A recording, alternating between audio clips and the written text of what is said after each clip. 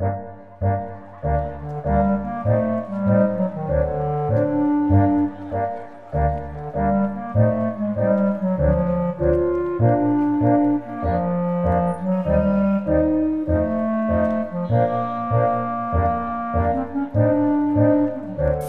de memória.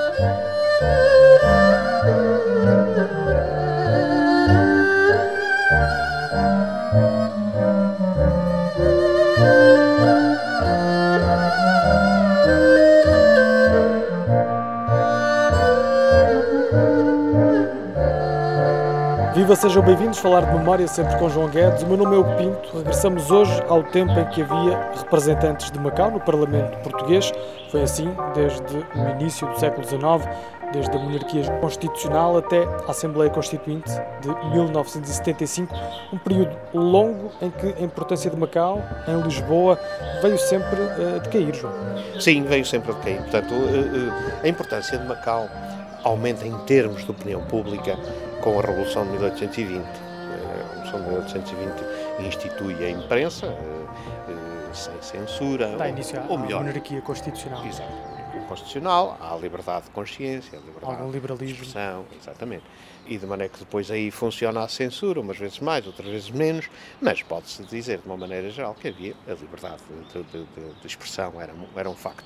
Portugal entrava nos eixos do progresso, digamos Exatamente, assim. exatamente. Ora bom, e nessa altura é quando as províncias ultramarinas, que era como se chamava naquele tempo, começam a ter representação em Portugal. E é a partir dessa altura que os nomes das colónias começam a ser conhecidos pelo grande público, porque até aí, quem sabia da existência de Angola, de Moçambique, etc., era quem vivia em Lisboa, quem estava próximo do paço do rei e da rainha. A partir do momento em que surge a imprensa, não. A imprensa aparece num momento em que cada uma das colónias passa a ter o seu representante em Lisboa, e aqui em Macau não é exceção, é como os outros sítios, e houve variações desde sempre. Durante a República, a representação de Macau são 2 deputados e um senador. Isto na Primeira República? Exatamente, na Primeira República. Portanto, ora, isso era importante. Macau dava votos. Portanto, e dando votos, interessava aos jornais em Portugal. E se for a ver, nessa altura, durante a monarquia e durante a Primeira República, Macau aparece nas páginas dos jornais. Até porque também era uma altura de grandes revoluções, na China também, muitas questões. Na altura marcava a atualidade aqui em Macau, a questão do Porto Interior, das obras, também a delimitação de Macau, eram questões em aberto. Exatamente, e por exemplo eu estou-me a lembrar da questão da pirataria. Travassos Valdés, que foi deputado por Macau diversas vezes, uma das plataformas em que ele baseava as suas candidaturas era o combate à pirataria. E eu lembro de ter lido em jornais portugueses daquele tempo, portanto estamos a falar de 1920, por aí, de ver, enfim, muitas páginas dos jornais portugueses ocupados com a questão da pirataria no Rio das Perlas. Ora bom, não me parece que isso fosse um assunto que interessasse grande coisa à opinião pública portuguesa. Mas o que é certo é que vinha por isso, porque era a campanha eleitoral e, portanto, cada um dos deputados, enfim, tinha as suas bandeiras. As suas bandeiras, exatamente. Ora bom, como aparece, e voltando bastante tempo atrás, já por 1860, mais ou menos, logo a seguir ao Ferreira do Amaral, aparece o deputado Dias Pegado, que é um dos raros deputados... Natural de Macau. Natural de Macau, professor creio eu, de matemática em Coimbra, e é um homem que é eleito deputado por Macau sem nunca ter cá estado. Deputado às Cortes. Exato. Ele nasceu aqui, mas de resto foi para Portugal, fez o seu liceu, fez a sua universidade, nunca mais cá voltou. No entanto, era o deputado permanente, e é interessante porque nas páginas do jornal onde ele escrevia, eu não sei se ele era regenerador, se era progressista. Ele dá-me a sensação que era regenerador. Nas páginas ele era um liberal. Um liberal, exatamente. Nas páginas em que ele escrevia, ele defendia ao trance o oposto do que defendia o governador de Ferreira do Amaral, que foi aqui assassinado por ter transformado Macau num Porto Franco. E ele era contra a franquia do Porto. Entendia que o facto de Hong Kong ter aparecido que não alterava a situação e de maneira que Macau teria mais a ganhar em manter-se como um porto reservado ao pagamento de taxas, Manter etc. o status quo. Manter o status quo do que abrir. E se calhar terá tido alguma razão porque de facto Macau não beneficiou nada, literalmente, com a franquia. Exato, nem isso valeu. De maneira que Hong Kong inexoravelmente cilindrou historicamente Macau. Portanto, Macau era constantemente falado em Portugal. Macau deixa de ser falado a partir do dia 29 de maio de 1926, que é com a instituição da ditadura do Estado Novo, em que deixou de haver eleições. Portanto, Macau e as outras colónias, há listas únicas, não havia oposição. E, portanto, não é necessário fazer campanha eleitoral.